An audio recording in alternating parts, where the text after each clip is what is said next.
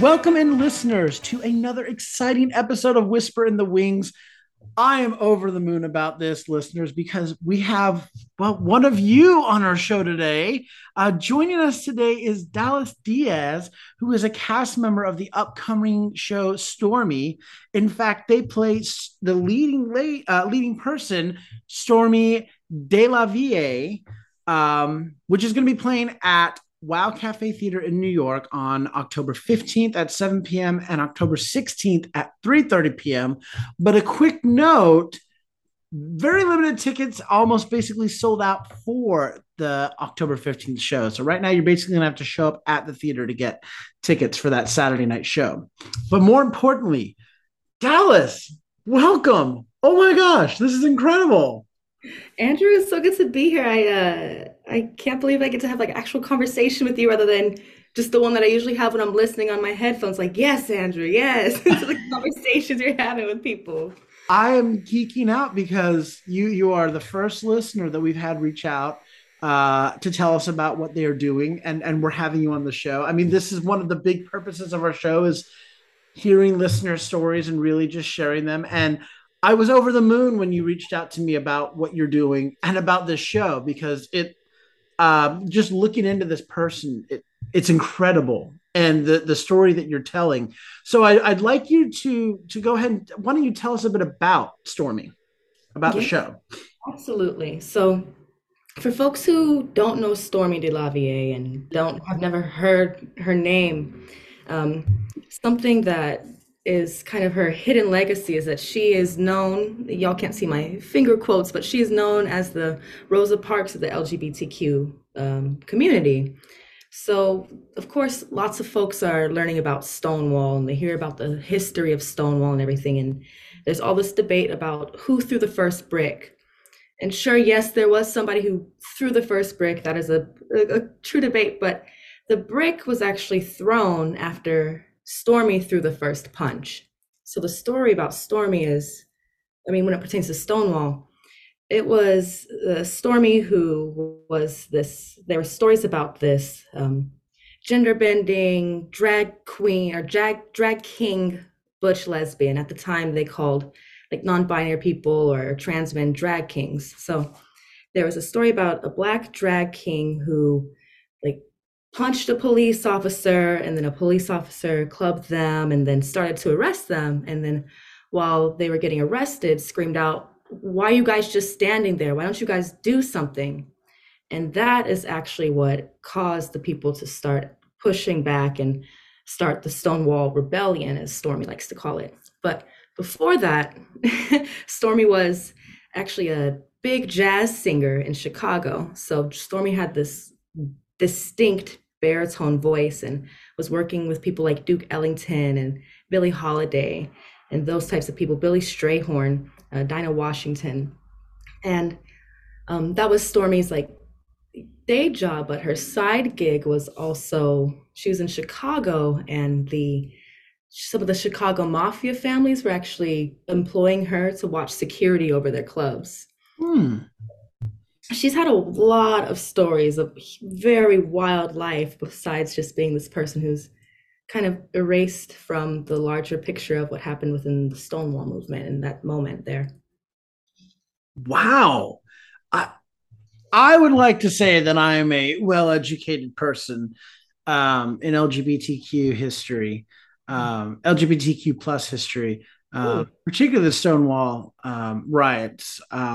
But I did not know about this person. I had no idea about it. I will sit in my ignorance and say I really thought it started with Martha P. Johnson and the first brick throne. Right. I'm So saying there was a brick thrown, absolutely, but that brick was thrown after that punch. yeah, I didn't know about the punch, and so that's why I'm like, wait a minute, wait, what? Like that changes, that shifts it back a little bit more. And I Mhm. will mention to our listeners the importance of learning about this and the timing of this show being performed. It is LGBTQ plus History Month, Mhm. which is separate from Pride Month. Pride Month celebrates the Pride marches and I'm trying to think. It was started by the Stonewall riots. Yes, the riot is not the word I'm trying to look for. The like marches and where it's more about protesting and Yep. demanding equal rights in that. Where October, it's more about the history of the movement and the history of the community that is brought into focus and awareness. So this is incredible that this story is being told now, and it needs to be told now. I mean, like I said, I had no idea. There's something that I want to note too. The thing about Stormy's story and Sylvia Rivera's story, Marsha P. Johnson's stories, all these stories of trans people of color, gender expansive people of color. And, the reason why Stonewall, your story about Stonewall, we're telling this story about Stonewall, other people know their stories about Stonewall is because queer narratives, especially queer narratives that focus on people of color, Black folks, Indigenous folks, they are strategically erased so that we do not get that knowledge passed down on how we survive with each other, how we organize with each other. So, whether Stormy's history or this story that we're telling, whether it's legacy, fact, or myth, these are stories that we need. These are stories and legacies that we need to be able to continue to, make movements from little sparks of moments, organize with each other, take care of each other, and build community. Oh, so well said. Thank you for saying that. That's Yeah. so well said. So, how did you come upon this show? hmm Well, let me tell you a little bit of I guess like a minor history about my getting back into acting. I actually quit acting for a decade. I studied acting as a kid with like after school programs and some other like acting programs in Phoenix, Arizona, where I'm from. And I went to school originally to study theater, and then I went to school around the same time that the Black Lives Matter movement was first launching in 2013, where if you said Black Lives Matter, somebody would immediately call you a terrorist. Mm-hmm. So at that time, I was like, I am so tired of following scripts. I am so tired of being in this industry that is dominated by the people who get to decide what stories are told. So I went and switched from acting to activism, and I started working in organizing, community organizing, political organizing, and got to the point where I was actually working in DC.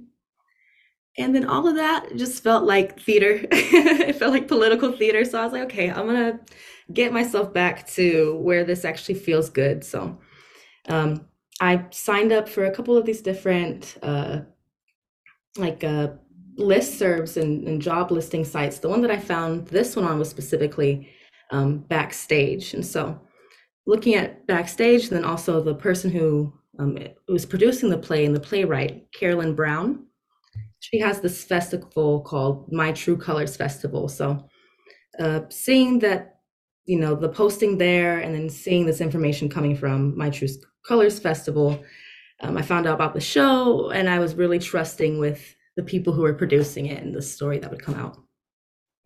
Oh, that's amazing.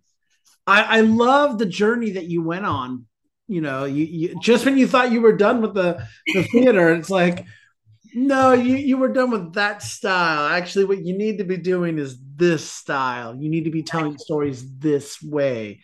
So I'm so glad that you shared that because I think a lot of people just think there's one way to do acting. Oh, no, no, no, no, no, no. Theater is for all. Exactly. And there's many ways to be presenting it or to go about it. Many So, ways to dive in, absolutely. so what has it been like developing this show and developing this role of Stormy? It's been incredible working with the cast and crew that I've been working with. It's just seeing the dedication and devotion that they have to telling the story and to giving this person's story justice. Even if it's a dramatization, it's the dedication that I've seen from the beginning, from the playwright all the way till a few days from now when we're actually producing the show. And then some of the research that I've been doing about Stormy has been wild. There's been a lot of really scary similarities, um, but it's also just been beautiful. Like I told you a little bit about the history, her history in the beginning, um, but it's just the fact that there's this one article. Um, that sticks with me specifically. It was an article where the New York Times went and they interviewed her in this Brooklyn nursing home where she ended up in the last few years of her life. That's actually half a mile from where I live today. Or actually, hold up.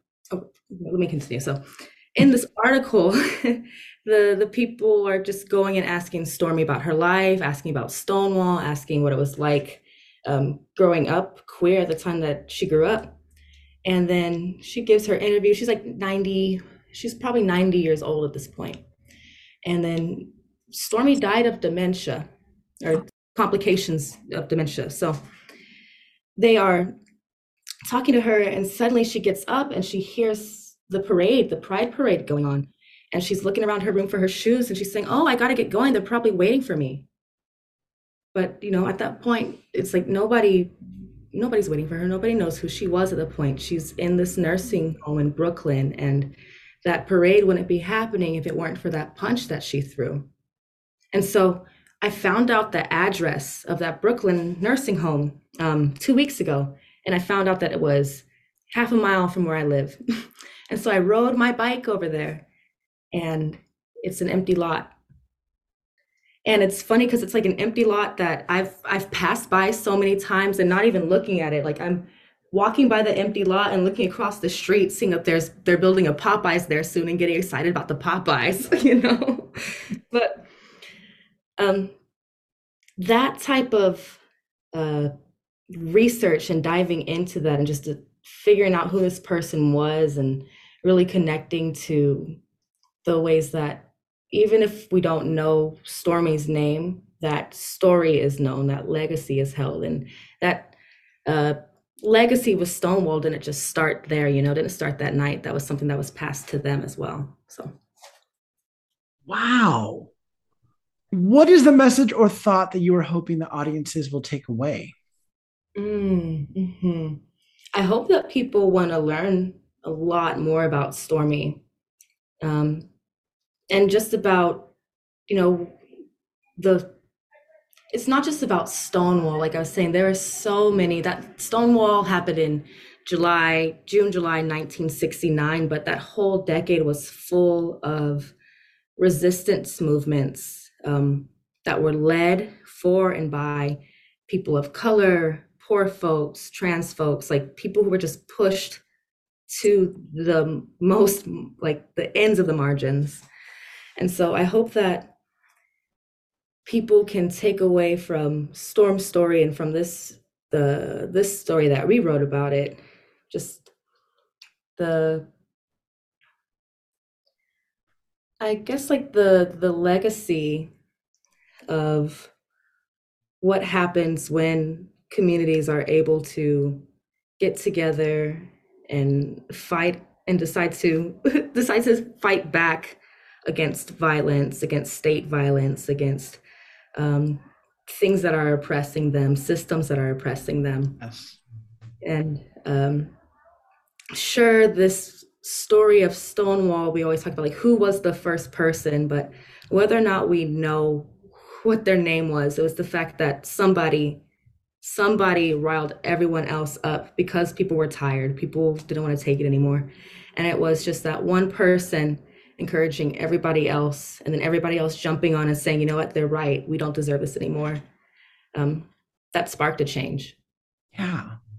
And it's not something that we can just decide that, okay, these people in the past did this work, so we're just going to chill now. This is something that is passed on that we have to figure out what's our responsibility to pass on as well. Yeah. How long have you been working on it? Yeah, so we actually, this is, I'd say, phase two of, I'm not sure how many phases, I hope more phases, but we started this in the end of May. So Carolyn Brown, the writer and producer, she started working on the show this year, like as a script. She had some other and been working on some research, like a photo essay about Stormy for a couple years before. Then she developed that into the script of this play. So in May and June for Pride Month, we did a virtual table reading. So it was mostly the same cast, but of course, just virtual table reading on Zoom. And Carolyn then took that and sent it to some of the folks in the industry and got some feedback about the script and storytelling in general. And so now, based off of all of that feedback, now we're in phase two doing this workshop. And so, um, long answer to your question, been working on it since May.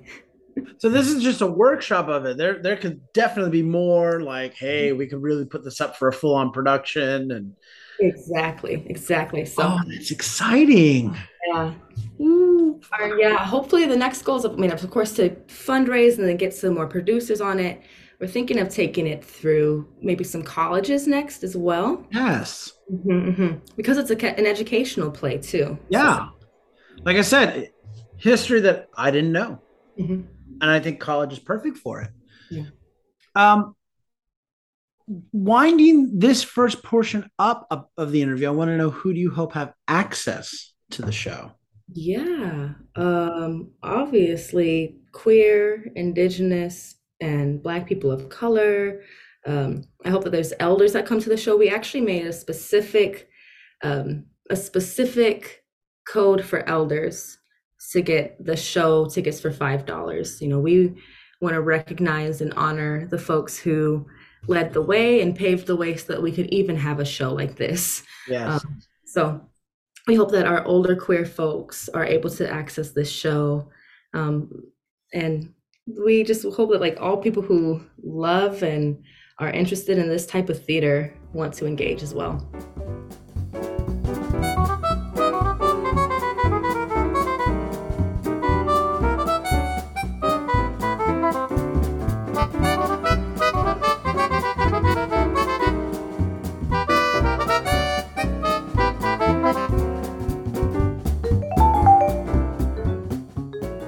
Well, I want to shift the conversation now, solely on you.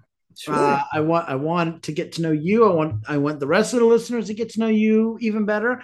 And to start that off, I want to ask, what shows have inspired you in the past, or shows that you love? And if you'd like to bring in that composers and playwrights, let's throw them in as well. Yeah, this play called The Immeasurable Want of Light by Damian Mubashir.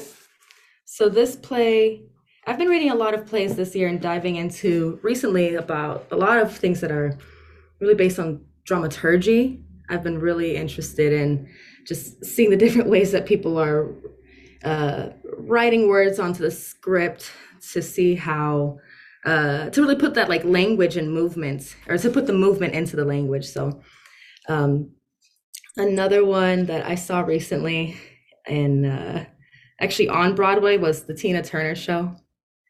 That was incredible. Growing up, my mom raised me on that type of music, Motown, funk, jazz, and everybody who was just like really a Black woman rock star. Tina Turner is the one who exemplifies it. So I loved the Tina show. And then I saw this one, or I'm going to go see American Television soon. I've been hearing great, great, great things about that show. So I'm really excited to dive into that. Excited to dive into things that are like immersive and experimental. It's a little, yeah, it is a little quirky, but the story at it Mhm. is so good. It's so, at first I thought, this is a little odd. This might be a little too odd for my taste. And then all of a sudden, like, it hooked me, and that thought was gone. And I was so into the story. And then it was over. And I was like, wait, what? So it's really well done. And I didn't realize I saw it in previews. So it's probably going to be different than what I saw. Mhm. But the story is really good. It's a Yeah. good story. So you're in for a good one. On that note, have you seen any great theater lately that you might recommend outside of Tina? Yeah. Um, I can't right now give a shout out to anything just because I have not had time. The last thing that I saw, I wanted to see some stuff at Soho Rep, but I wasn't able to make the time. I saw, of course, like some some things at one of the like Pratt debuts, but I can't give a recommendation at the time. Yeah. Very, very fair, very fair. And Soho Playhouse has always got like three different shows going. That's always great. I think I'm out there on next Saturday. Next Saturday, I'm back out there. So always fun to go out and see lively work there. Yeah, that's the thing. Once this wraps up, I'm so excited to get back in to supporting other folks. 'Cause like I said, I saw Tina probably that was the last show I saw in like May, April before we started to dive into this one. Yeah. That's the double-edged sword with like working in the theater. It's like I want to go see a bunch of stuff, but I also kind of want Have to rehearsal. work. Well, what is your favorite part about working in the theater? Mhm. I love the ability to uh I love the ability to tell stories in that live type of way. Like I love that the audience is a part of it as well. Like you get a different energy from different audiences each night that you perform a show. Um, and so being able to see and react and even if the audience doesn't necessarily know that, they're part of the show as well, there's that live aspect there that is much more engaging than just like putting on a film and then writing a review about it later. Don't get me wrong, I love films, but there's just something about that live aspect. And then with theater, it's also like we can adjust certain lines and adjust certain things based off of news that's come out. If we need to make a different, um, yeah, if we want to make a point about a different story that's going on, I feel like people don't realize how timeless scripts and theater can be. Oh, absolutely. Well, I want to ask you my favorite question I love asking guests, which is what's your favorite theater memory? Okay, honestly, my favorite theater memory was getting cast for this show. Um, I Yay. was telling you before, I quit theater for a whole decade. This is my first show since I quit. And I quit because I felt so discouraged by the stories that were being told and the people who were telling the stories, the people who were writing the stories. And so this show is, it's a play with music. So we're singing in it as well. And um, I was nervous because they're saying, "Oh, well, you have to audition with a song, be ready, be prepared." And I'm not a musical theater actor, but so I figured, I'll prepare something that I know that'll sound good. So I chose "Fast Car" by Tracy Chapman, and I was thinking, okay, like the people who wrote this are probably older Black women. Like they'll get what I'm saying when I sing this song and what it means. And so the audition went through and then 2 hours later I got offered the part. So that was so validating. I was like, okay, yeah, I'm back home. you know yeah. That's I amazing. was, yeah, I was seeing a movie that one of my girlfriend's friends had just produced. I forget where we were. It was somewhere in one of the art museums downtown, and we went to go get soup dumplings after, and I'm eating my soup dumplings, and I get the email offering the part. So Ah, that's incredible. yeah. That's how you do it. That's how you separated yourself from the pack and then just oh, I'm so happy to hear that. What a great memory to have. Yeah. So are there any other productions or projects that you have coming on the pipeline that we might be able to plug for you? Not for me right now. I'm going to start getting into something that's like some indie film stuff here, but I don't know a lot of the details. I just know that I'm playing a Sith Lord. So I'll keep you Right. posted on that. Uh, Yes. Keep us but posted on that. for Carolyn, I want to plug Carolyn and her work. Um, Yes. My True Colors Festival. Carolyn, this is the first play. This Stormy play is the first one in a series of a bunch of social justice, historical, and educational plays that she's writing about people who should be more household names when it comes to these type of historical movements. So um, keep an eye on My True Colors Festival. Absolutely. And we will for sure be following that and helping to pass on the word about that. Yeah. If our listeners want to get more information about Stormy or about you, how can they do that? How can they reach you? Yeah. So you can reach me. I guess I'm of a certain age, so the best way I'll give you is my Instagram. My Instagram is at Flyza Manelli, Flyza, and then Manelli. I assume if y'all are theater people, you know. And then following up with the progress of Stormy and the My True Colors Festival, go to mytruecolorsfestival.com and you'll be able to see the next, basically the next phases and iterations of this play. We're going to be touring to probably some other more uh,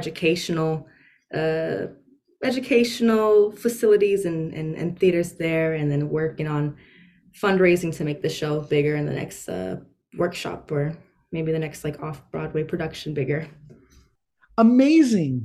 Well, Dallas, it has truly been an honor to speak with you today, to get to know you. This is incredible. I hope to be attending the show, and I'm just congratulations. This is incredible. All your hard work. All the best to you. Thank you for joining us today. It's, are you kidding me? I'm so excited to be on a show that I listen to and have a conversation with you, Andrew. Like I said, I really am just such a fan of the work that you're doing with this show and the ways that you are bringing people into this conversation and encouraging people to go and actually participate in this art. So thank you. Thank you.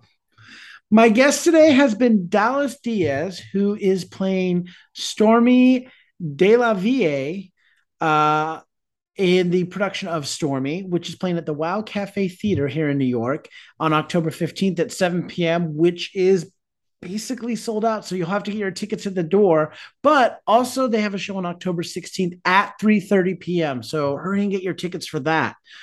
You can get tickets and more information by visiting mytruecolorsfestival.com, where you'll also see more shows part of that festival, or by going to onstage.tickets and then just search True Colors Project. It's the first thing to pop up. And then make sure to follow Dallas on Instagram at Flyza Manelli. Keep in the loop about all that they're doing. There's a lot of fun things coming from them. So make sure to check out the show, though. This is incredible. I know that I'm going to. So until next time, I'm Andrew Cortez, reminding you to turn off your cell phones, unwrap your candies, and keep your masks on, and keep talking about the theater. In a stage whisper. Thank you.